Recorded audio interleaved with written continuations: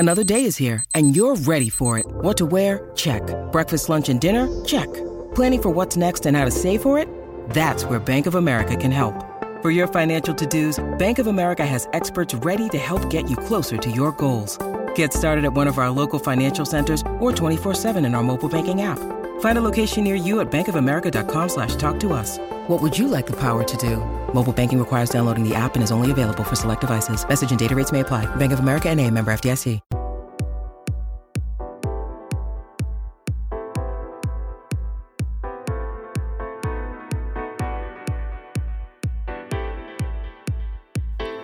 Welcome to another episode of the CounterPunch podcast here at Cracked Rackets.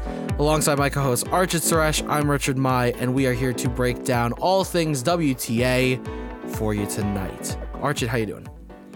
I'm doing phenomenal, Richard. It's been quite a while since I got to join you for an episode of this show, but excited to talk some WTA. What did we learn, Richard? Did you learn much from 2023? And what is that going to tell us about 2024? I'm excited to hear your thoughts. I sure have plenty of my own. Let's get to it. Yeah, I think we've learned a lot. I don't know if we've learned anything new, but I think we've learned a lot. When you look back at 2023, we're going to start off with some awards like we did for the men. We're going to start off with our player of the year. Archie, I'll let you go first. I know you and I probably have the same pick, but, you know, I'll be courteous. Listen.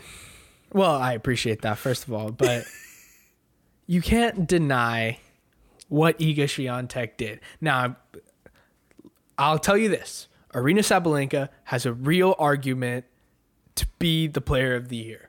There is a world where she won all 4 slams this year because, quite frankly, she was really quite close in this world. She was about 6 points away from winning every major in the world this year, but she didn't, and I think what Iga was able to do at the end of the year, the slam success that she still had at Roland Garros, and just consolidating her position on top of the tour, and I'll just say, ending the year as world number 1, I still think she's my player of the year.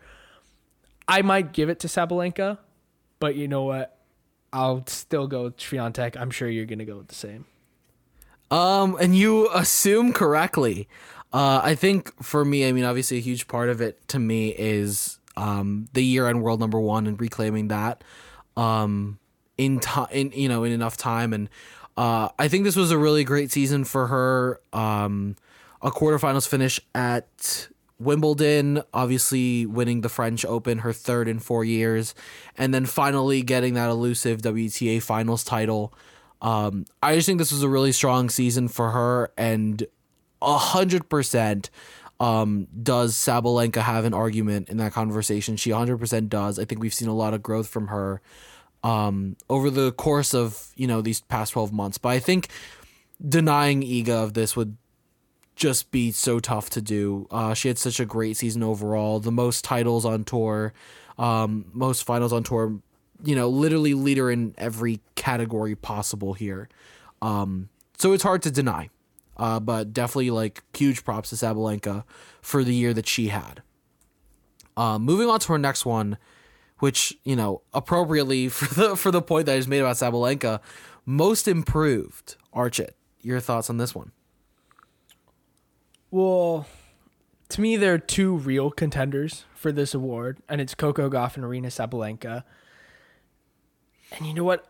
I'm going to give it to Aryna Sabalenka. I think winning your first slam, which again, both of them did this year, but I think just the way that Sabalenka was able to put together such consistent tennis at such a high level, to be doing that over the course of the entire 52 weeks of the season, or, well, I guess if we're not counting December, so however many that is, 48, I still got it. But what I will say is, Aryna Sabalenka being that consistent and displaying that high of a level week in, week out, especially at the biggest events where she showed up at the slams and did it when it mattered most. Yes, there is an argument to be made that she let some matches slip away, but I'll tell you this, Aryna Sabalenka of last year, Aryna Sabalenka of 2 years ago, isn't winning a lot of the matches that she won this year. She's gotten to a point where she's putting herself in these positions consistently, and now it's about replicating this over another season, it'll be interesting to see if she can do it. But before we even look into 2024, I just feel like we need to give her the props for what she did in 2023. It can't be talked about enough, the level that she was at. So, yeah. I fully agree, and I agree it's also between two people. It's between Arena and Coco, and just to be different, I'll go a different route with Coco Gauff. I think what's interesting about this one is I think Coco's like real significant, like visible, improvement came towards the end of the season. She was good all season long, but I think we really saw it come to fruition towards the end of the season. For obvious reasons, you look at the win at the US Open, her game has grown and matured so much over time, and it's been cool to watch her really come into her own. I think we've seen her game change so much over the last few months and for the better. And I mean, a huge part of that needs to go back to BG, Brad Gilbert, and all of the improvements that he made regarding Coco's game. You saw, I feel like, a new side of Coco when you looked at the U.S. swing, like from Washington, D.C. to Cincinnati to New York. I feel like you saw a growth in maturity. You saw growth in confidence, and that confidence meaning both on and off court, which again we've talked about extensively how important that is. So I think I don't know. It was just such a great season for Coco, and to the same point that you made with Sabalenka, I think the Coco at the end of this season, and like the Coco from Cincinnati and New York and DC, would not be winning the matches the Coco did, that same kind of comparison. Coco now would have won those matches, but Coco a year ago would not have won these matches. Yeah, I'm 100% with you. The only pushback that I might give is, well, if this were an award for most improved during the span of a calendar year, then yeah, I would 100% give it to Coco, because this season, the improvement she showed from losing first round of Wimbledon to Sophia Kenin and then going from there to rattling off a title in Cincinnati. Wait, did she win in Cincinnati? She did win in Cincinnati, yeah. I believe. Yep. Winning the title in DC and then winning the title at the US Open to win her first major. Like, that is improvement by its definition. But what I will say is Sabalenka put together that level through the whole season, where it was looking like she may not have that slam winning year for a little bit. There were people who were starting to doubt whether she had that ability or not, and I think she did prove that. But ultimately, I think both Sabalenka and Coco would be phenomenal picks for this category. 100%. The next one that we have is Breakout Player of the Year. And again, I'll let you go as I formulate my opinion here. Well, yeah, me personally, I'm going to go with Zheng Xinwen. Like, I think, and this is something where I just believed that she had this in her beforehand. So I don't know if it's really a breakout for me, but Zheng Xinwen has just always been a player that I've had my eye on. She's still a player that I think has a tremendously high ceiling. One of the most effortless ball strikers in terms of generating power with ease. Quite interestingly, I was just looking at Tennis Abstract, Jeff Sackman's wonderful, wonderful website where he has the women's ELO leaders. And I saw that Zheng Xinwen was 6th in the women's ELO. The 5 names in front of her: Jessica Pegula, Olena Rybakina, Arina Sabalenka, Coco Gauff, Iga Swiatek. That sounds about right to me. Like, I don't really think that there's that many players playing that much better than her. And yes, we may say, okay, that wasn't a complete breakthrough given the fact that Xinwen maybe didn't pop into people's frame of reference as quickly as, scratch that. The point that I'm trying to make is Zheng Xinwen probably wasn't perceived as this elite top 10 level player before the year, and she did make that jump, right? And I think ultimately that's all that matters. some would argue that she didn't really break through because people knew of her beforehand. But I think that jump in level is something that maybe I'm just talking myself into most improved. But you know what? I've already made the case. So breakout player of the year, Jungchin Wen, on to you. As we usually do, we had a chat before, and I know that I had rattled off some names to you, Archit, including we had mentioned Peyton Stearns and her run, but I'm gonna go a slightly different direction because I was looking through the review for 2023 and just like kind of like the wiki page that has all of the results, finals, all that, finals, finalist, so winner, finalist, semifinalists, quarterfinalists, and one name stood out to me, and you can say what you want about me saying this name. I'm aware that the world is going to look at me and say that this is biased AF, and I am well aware of this.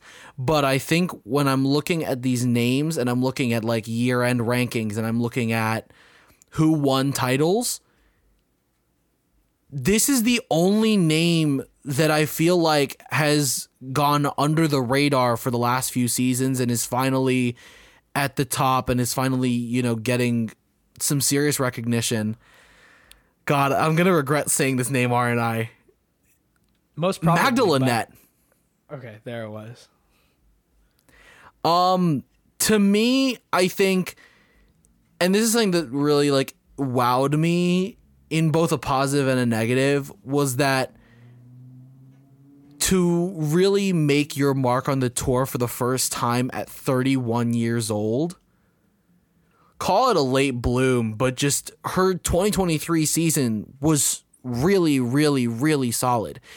She played great at the United Cup, had a great start to her season, and then at the Australian Open, took out a bunch of seeded players to make the quarterfinals. Her first, second week at a major. Sorry, she made the semifinals. My bad. Made fourth round of a 1,000 event for the first time in Miami. Reached the quarterfinals in doubles at the U.S. Open. She had some solid form throughout the season. Debuted in the top 20 for the first time in her career, and qualified for the WTA Elite Trophy. After being a player that has notoriously, and like this is where like my kind of rationalization comes, is because this is like a player that I've followed for a while, and I know her and her road to get here. This is a player who has been a solid, consistent top 100 player, but there was never that real moment where she breaks through and makes it into the top 50, top 30, top 20. She had touched the 50s, the 40s a little bit. But this was finally the season where she really came into her own. You look at the way that she played in Australia, it looked like a different person. And to me, I was so ready to say Jungchin Wen, but I also don't want to sit here and have every same answer as Archit does. And I think that I personally Lynette's 2023 season. I personally think you should, because this Archit guy sounds really smart, but continue. But no, I just think like, and I'm looking at all these names that won titles and, did all this stuff. And these are names that we are aware of. Beatrice Haddad Maia, Elise Mertens, Alina Svitolina, Petra Kvitova. Like, these are all names that we're all aware of. But then you look and then out of nowhere, you just have Magdalene, and now you have a different name. And that's what I think really stands out to me as well. I'm going to allow you to push back on that because I know you do. I know you have some pushback. Honestly, not that much for the case that you've made. Will I be ignoring the bias that you have in making this pick? Absolutely not. But oh yeah, I think bias or not, it's a warranted discussion to bring up a player that really finally had, at least in terms of a breakthrough season. Well, at least to save yourself, I'll give you the option of listing any honorable mentions that you may have had when deciding this. I had Jungchin Wen, you said it. I had Peyton Stearns, you said it. Like, the other players that I would have put on that list are probably like comeback players. Another player that I had on there was Alicia Parks. I think she was great this season. Do you want to throw in Marketa Vondrousova in, because there's no way any of us thought she could win a slam? Yeah, but to me, it's a matter of we all knew who Vondrousova was. She was a top player. She was already in the conversation for greatness. And I just think, like, if we're talking about, like, surprise in the same way that, like, I don't know, Krejcikova won the 2021 French Open, like, you can say, you know, for Vondrousova winning Wimbledon. For me, I just thought of breakthrough. I just thought of like breakthrough being a player that was not on our radars previously, but at the end of the season is now very well on our radar. Yeah, I'm 100% with you. I agree, but I will say, I actually don't mind the Vondrousova pick. Another name I'm going to throw out there just as another honorable mention, because I feel like the listeners deserve this one at least. Like, Yelena Ostapenko was really good this year. Not a breakthrough. Not a breakthrough. That's a Grand Slam champion. It's 100% not a breakthrough year. It's 100% not. But if we're talking about week to week success, it is kind of she's a player who had a breakthrough in that she was consistent for the first time in probably her entire career. But true. Another player that was like on my mind, like could you say Mira Andreeva? I think you could. I think if you make that argument at the end of this year, history will prove you right. But okay, you could make the argument. I'm not against it. Absolutely not, because she honestly might be breakthrough player of the year though. Yeah. It's just a tough one because like it's I think it's tough this year outside of picking Zheng Qinwen, just because you're looking at title winners on tour this season, and these are all players that either were in the top 10 coming into the season or have been in the top 10 at some point in their career.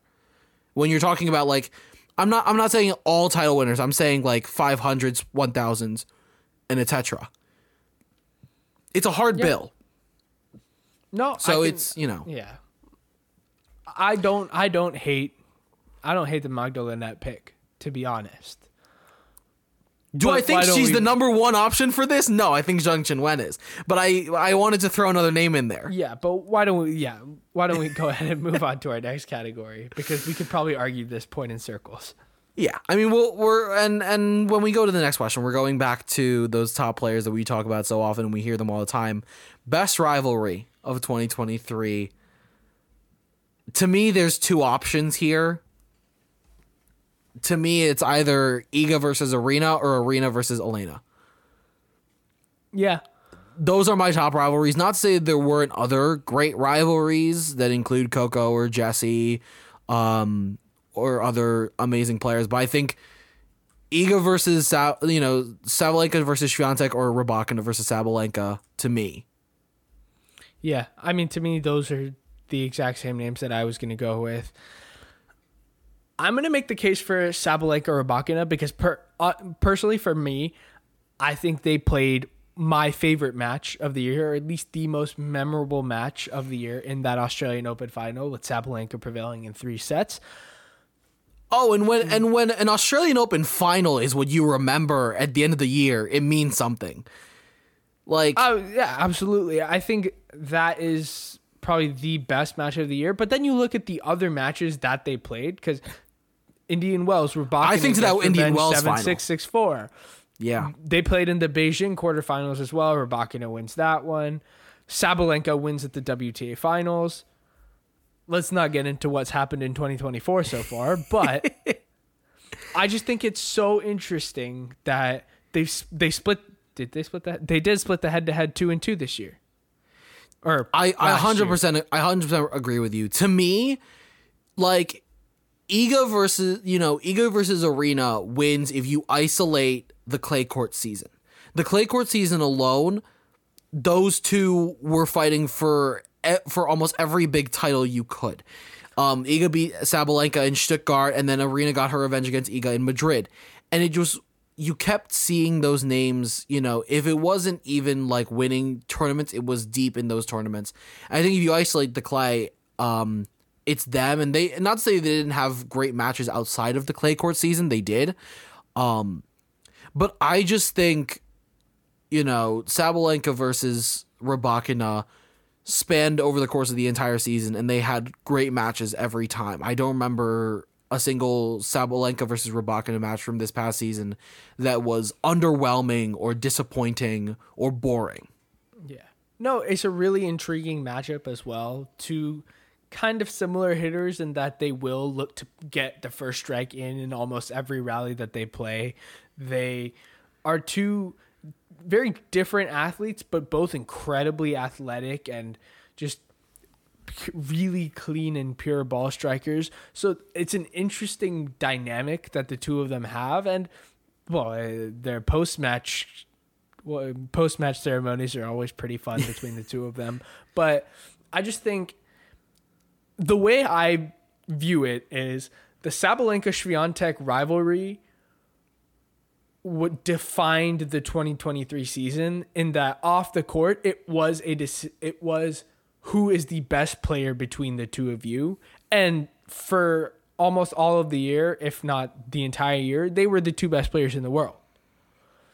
It was them kind of jockeying for that top spot at the end of the year. In a conversation of consistency. Yeah. 100%. And so when you have that level of a rivalry, I'd be hard pressed not to select that.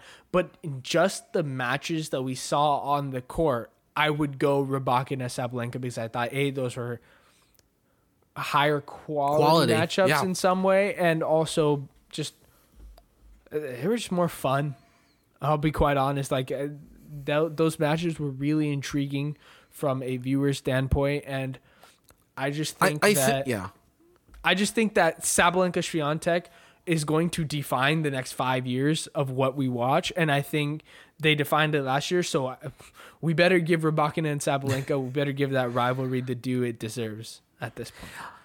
I think they make for really entertaining tennis because of the similarities in their game. When you look at, stripping down to bare bones strategy and the way that they hit and the way that they play, Iga introduces a different factor, whereas you're looking at Iga and you're looking at like movement and topspin versus like flat, deep, ground strokes from Sabalenka and Rybakina. Sabalenka and Rybakina play similarly, flat and deep into the back of the court, heavy, with like, I feel like just different emphases with their games. I feel like Sabalenka has an emphasis on, I feel like riskier shot, like lower like margin, like margin of risk or whatever. I don't know why my words are escaping me today, but like I feel like Sabalenka's taking more risky shots and more powerful shots, whereas like Rybakina is so quick and nimble across the court, and it's just so fun because of how similar their games are, and that's just why I think it works, and I fully agree with everything you said. But with that said, this leads into the conversation of who is in the Slam conversation heading into 2024. And now we can start to bring in results from what's happened thus far in the minor tournaments leading up to the Australian Open. And so who's in that Slam conversation? I feel like you're looking at the regular suspects when we come to Australia. You're looking towards Iga, you're looking towards Sabalenka, you're looking towards Rybakina, and kind of those primary faces. And looking at the form that they're in, they're all in really good form. Iga absolutely dominated the United Cup, winning all of her singles matches. And then, was it Brisbane? And in Brisbane at the 500, Elena Rybakina beat Aryna Sabalenka in the final quite handily. In Auckland, Coco beats Svitolina in the final. So it's going to be really interesting who you're looking at. I think you have a lot of players that are looking in really good form. Do you have anybody that you think looks extremely well so far, Archit? Well, I think it'd be hard-pressed not to say Elena Rybakina, because what she did to Arina Sabalenka in Brisbane, winning 0-3, and don't be fooled. Arina Sabalenka said it perfectly. She said, "Thank you for," in the trophy ceremony, she told Rybakina, "Thank you for at least giving me 3 games so we could make it look like a fight." And that's exactly what that was. That match was not anything competitive to the realm of what you can what their matches were last year. Exactly, absolutely. And I think if there's one thing that we can gather is that Rybakina loves playing in Australia. I think the fast courts just really suit her game. She enjoys the hard courts. She moves well on them. In and out of corners, she's really fluid. The ability to just step into the court and generate the pace that she's able to generate and just push every single player she faces off her back foot. It doesn't matter if you have the combination of athleticism and power that Arina Sabalenka has. Olena Rybakina has what it takes to be an elite player on that surface, which we already knew, of course. She made an Australian Open final last year, for crying out loud. But I think she's continued to cement herself as a real contender for the Australian Open this year and for hopefully many more titles to come. She's probably impressed me the most. I thought Iga, it's just the usual suspects, right? Like, Coco Gauff probably shouldn't have dropped a set all week in Auckland. She did, but she still won the title pretty handily. Like, I don't think there was ever a moment that I was doubting Coco's ability to win that title. And then, like, yeah, Sabalenka lost to Rybakina, but would you really be surprised if they meet again in the Australian Open final and she beats her 0-3? I mean, I probably would be, but you get the point that I'm trying to make, that it's just the usual suspects. I think there's a clear tier 1 developing of those 4 names. Maybe you throw Jessica Pegula in there just out of respect for her consistency and what she's able to do, but I personally wouldn't, because I think the level that Gauff, Rybakina, Sabalenka, and Swiatek have been able to produce over the course of the last 13 months or so, I think it's definitively tier A on the WTA tour, and I think they're just the players to beat going into this year. I fully agree, and my, like, if I had to narrow it down even further, it comes down to Rybakina and Swiatek. You look at their starts of the season, and we know, like, it's important to do well at the tournaments ahead of slams. Notoriously, it's usually we usually talk about Cincinnati and those tournaments in relation to the U.S. Open, but even to a certain degree, the tournaments ahead of every slam. And Rybakina in Brisbane was so good, especially towards the end when you had the 1-0 against Elise Mertens, and then in the semifinals against Noskova 3-2, and then obviously the demolition of Arina Sabalenka. She was so impressive, and she has been so impressive for the last few weeks, and I think she's definitely one to look out for.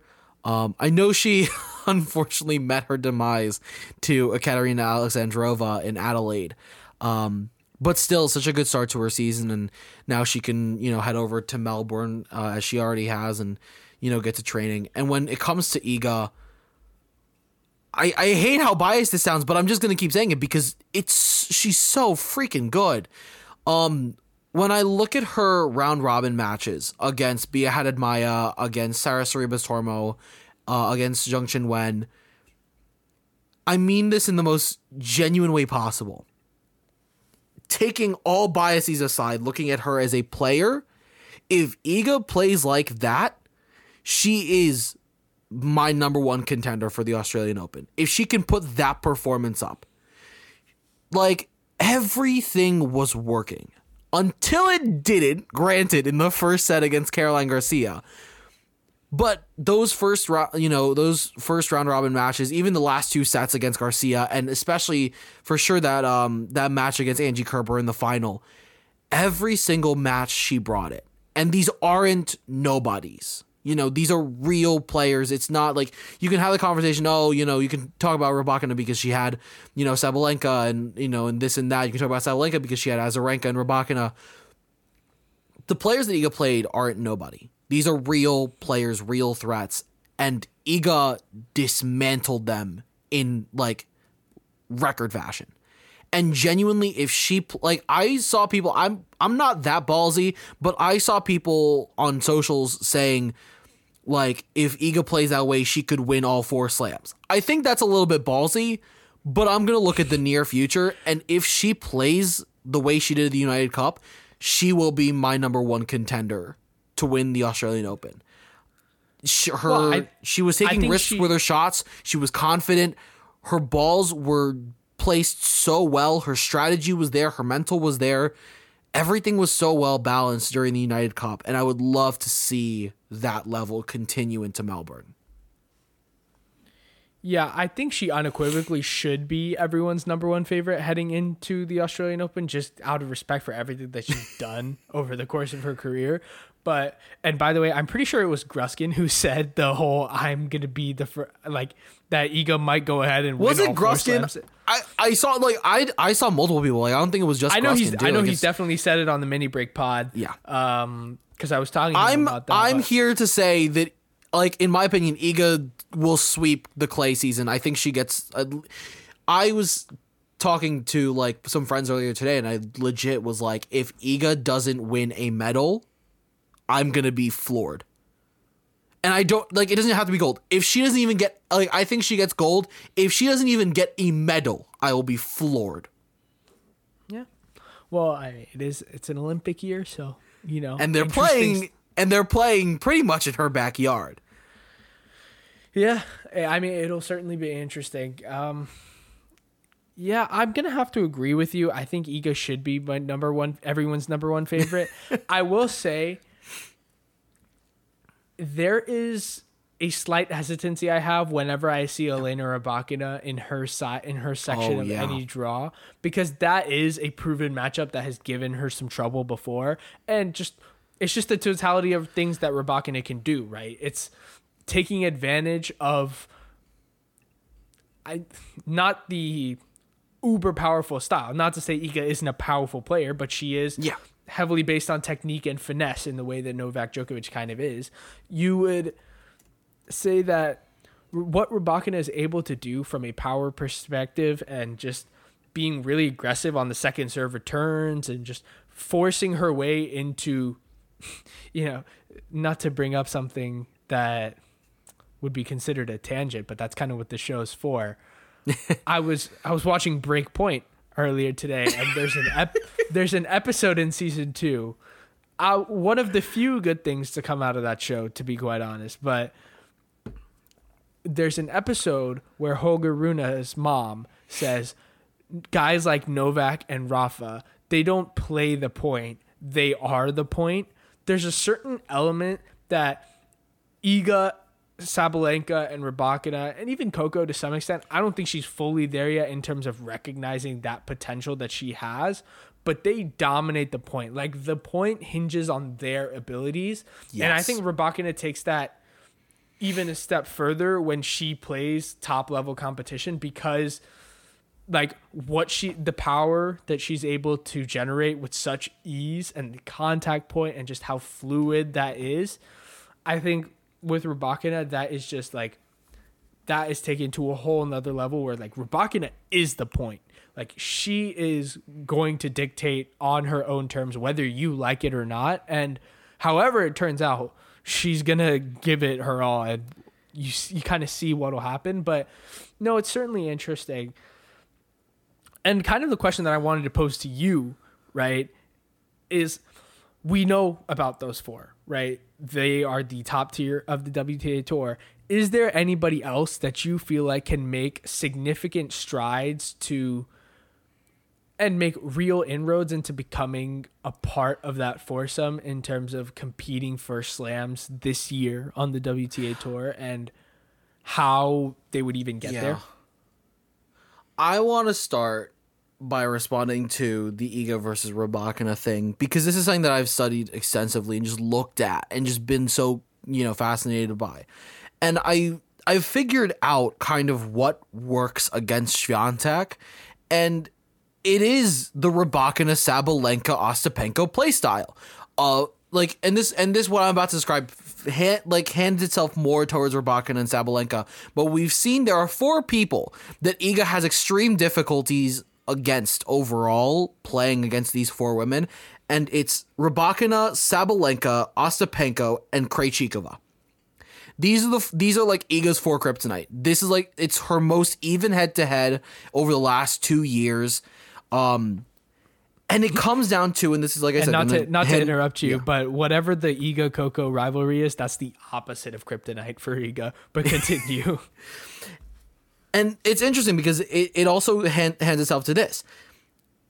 And this is something that we've discussed before, but on the women's side, we're not used to seeing women that play with heavy topspin and really dictate the point that way. And like you said, with heavy finesse and technique, the way that Iga does. Rybakina and Sabalenka work well against Iga because they hit with confidence, they take risky shots, they hit flat and deep with an amazing freaking contact point.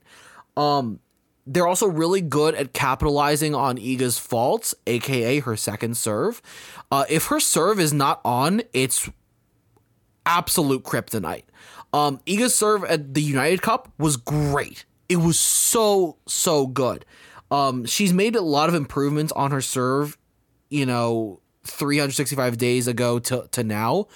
But with that said, there's still improvements to be made, especially that second serve. That's so easy to capitalize on if you know how to do it. Iga, Sabalenka, and Rybakina, like you said, they like to play their game. Their game relies on making you play their game. They're going to dictate every point. They're going to run every point to the ground, and they're going to do it their way. They're really good at offense to defense transitioning. Even when you put them on the run, they're going to find a way to put you back on the defensive. And so it's just a really tough matchup for her. But I think it's something that we've also seen her do really well at conquering and getting over that hurdle.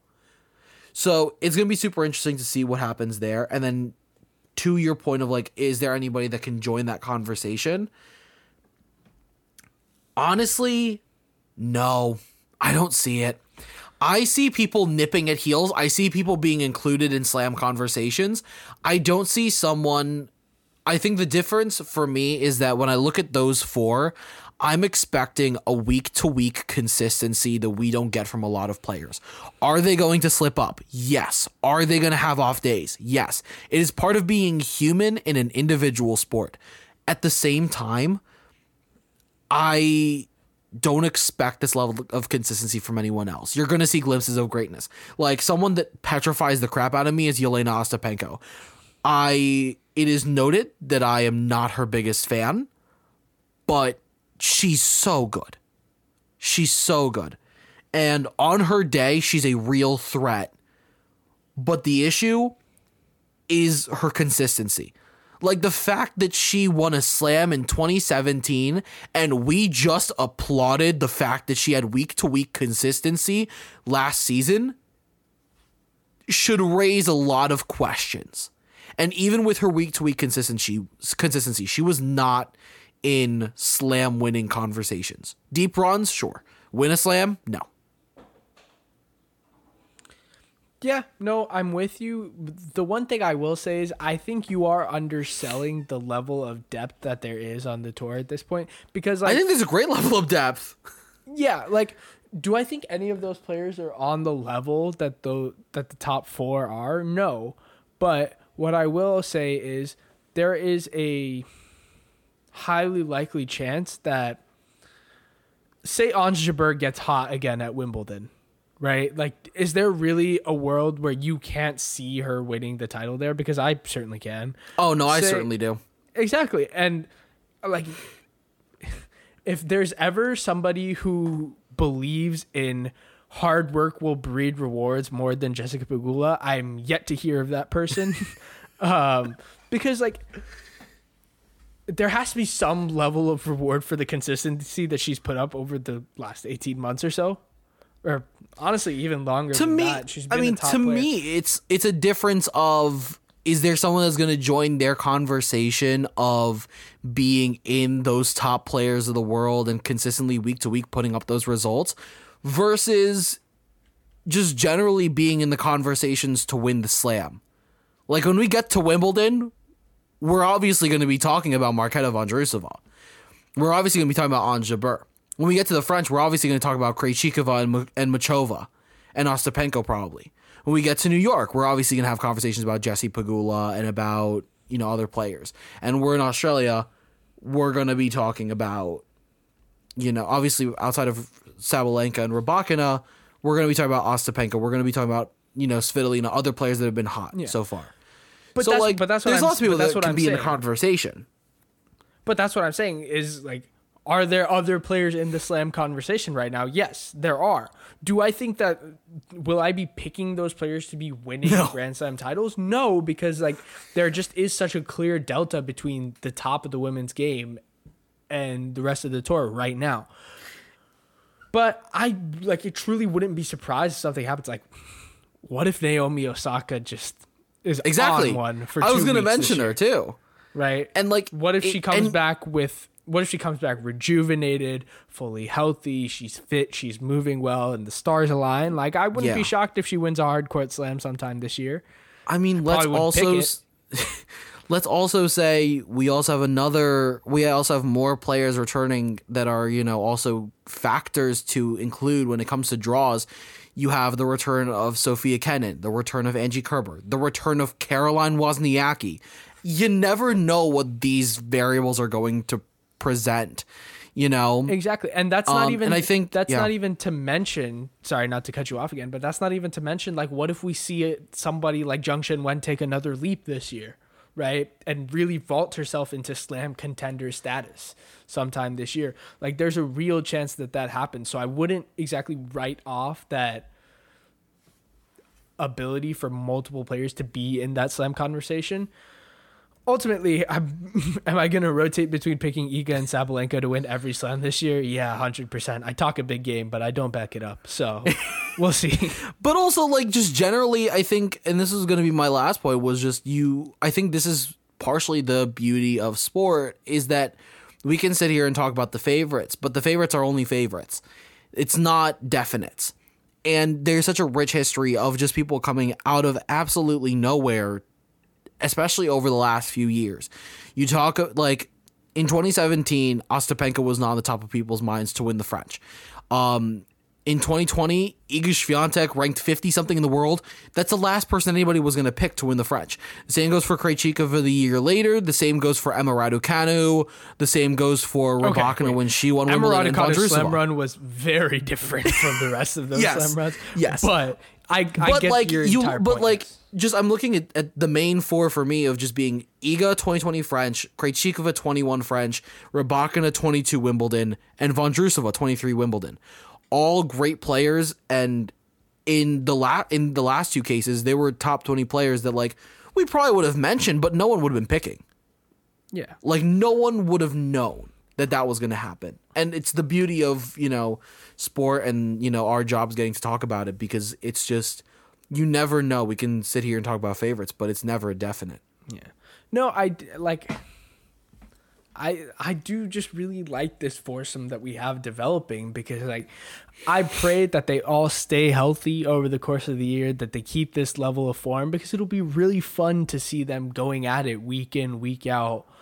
It's like, they're just such contrasting game styles too. Like, you think of Iga and Coco as these two players who are just gonna, like, strangle you to death with their defense, and they're just gonna, like, put handcuffs on their opponents and just not allow them to make any mistakes. And the moment somebody does, they're gonna capitalize on it like that. Like, and I don't even think Coco has gotten close to her full potential. I still think Iga can grow as a player. I mean, she's probably starting to hit her prime, but that prime might go on for like 12 years. So it'll be like, I think that'll just be really interesting. Like, and I'm also just really excited to explore the dynamics between the four of them, because you look at what Coco does against Iga, like, Iga kind of just does everything a little bit better than Coco does. And it's kind of just about who's going to execute the game plan on that day. Like, what are the weaknesses when you think of Coco and Iga? A little weak on the second serve. The forehand can get pretty ropey at times. Swiatek's a couple years older. Maybe in 3 years, Coco is at the level that Swiatek is at right now in terms of her ability to navigate match situations with the forehand and the second serve. That's what I was going to say. I think to me, when you compare Iga and Coco, it's similar game style, but I think it comes down to the match situations and the match decision making. And, I think back to when Iga was Coco's age, which is literally when she won her first slam. Coco's 19, Iga won her first slam at 19. So did Coco. And so you're looking at them start to grow into those, when I think of 19-year-old Iga winning the 2020 French, her match against Simona Halep was such a breakthrough. And I feel like Coco had the same thing happen when she finally beat Sabalenka. And I feel like you're looking at so many, differences. And when you look at how much Iga's grown over the last 3-4 years, you could see the same thing happen to Coco. And I think when it comes to Iga, I think where Iga wins is her strategic decision making within a match, and just I feel like her shot placement is just that little bit more precise, that little bit more accurate. Well, I think it's also just the experience and the confidence that she's able to draw upon, right? Like Iga has been the best player in the world for about 3 years now. Yeah. So first of all, credit to her for that, because really hard, as we've seen, we thought Ash Barty was going to be that. We thought Naomi Osaka was going to be. My main credit goes to the fact that Iga inherited number one from Ash Barty when Ash finally retired, and she didn't let it break her. So many people were saying, "Oh, this was handed to her on a silver platter. Like, what is she going to do with it?" And then she went on a 34 oh boy, did she prove people streak. wrong? Yeah, and it's that's just some of the discussions that we're going to be able to have, right? Like Coco and Iga, they are able to just do anything on the court athletically. And then you look at two athletes like Sabalenka and Rybakina, who aren't the same type of athlete, but are both just equally fascinating in how they operate on a tennis court because of the way they use that athleticism and their power and just force that momentum into shots. It's so interesting. And it's I hope we get to see Sabalenka Goff, Rybakina Goff, Swiatek Goff. I hope we see Swiatek Sabalenka. And I just hope we see every permutation and combination possible over the course of the calendar year. Which brings me to the question that I think will wrap us up for today. Do you see this foursome reaching the levels, and maybe not exactly, but similarly to, where this is going, right? Yes, and I'm already listeners the can't ATP see the Big Three. Yeah. Well, listeners can't see the Zoom right now. I know, but what I'm saying is, does this have that ceiling? Could it ever get there? Could it be? And I'm not saying to that same level of greatness where it's complete pure domination, where they're winning every freaking slam known to man for the next 10 years. But does it get to a point where they are, where every slam conversation, it's just them. Every time they enter a tournament draw, it is them against the field, where it's just that level of prominence and that level of greatness and that level of control over the field. I don't think we're ever going to see anything like the Big Three, but I feel like this could get close to it. Yeah. Close as we're going to get, as close as we can foresee. Yeah. Well, I understand your question. I'm not trying to compare them to the Big Three because you're never going to get another one. No, because I'm just saying, the three best players of all time just aren't playing right now on the women's side, and that's okay, right? Maybe we have one of them, maybe two, if we're lucky. But I just think it would it's so interesting that you asked me that question. Because, first of all, I'm going to turn it into a Big Four conversation, because this is a podcast that is a firm believer that it was at one point a Big Four. Oh, I think it's a Big Four. I think it's a Big Four. Yeah, exactly. At one point, the only place it is not is is slam count, but in every other category, it's a Big Four. There was a period. Again, there was. We don't need to get into this on the women's review show, but there was a period from about 2012 to, or even really like 2010 to 2016, where Murray was as much of a factor, if not more, than a guy like Federer. Maybe not Nadal or Djokovic, but he was there at every slam, and every slam was just which one of those four is going to win, because it's probably not going to be anybody else unless Stan just has one of those weeks, right? For me, well, that's a whole nother tangent. We're not going to go there. Yeah, absolutely. But just what I'm going to say is what the promise that they have is something that I don't think we need to compare it to the Big Four. Like I think we could get a similar kind of thing, but I think just like the bigger, like I'm going to pivot off your question. I think the bigger benefit of it is that in some ways there has been a lack of clear star power at the top of the game with multiple names at once on the women's side. And I think that's what we're finally getting in terms of there's not just one player, there's not just two players, like they're a legitimate group, right?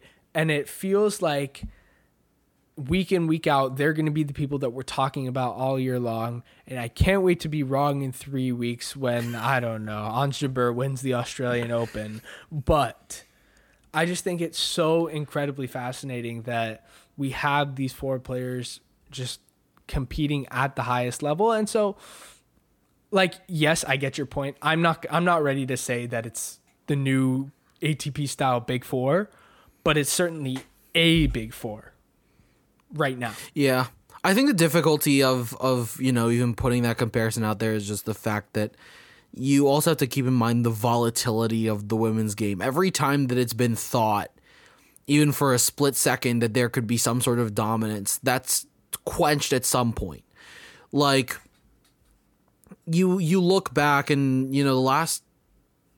pre-Serena, the last like real dominance that I feel like we've had was like the Monica Seles, Steffi Graf, Navratilova, and Evert period. Because like since then it's just been like handful of names. A few people got more than 4 slams when you look at Venus Williams, when you look at Justine Henin, and you look at, Kim Clijsters. But like there's just such a volatility on the women's game that you never know who's going to come out of the woodwork and just start to just go off.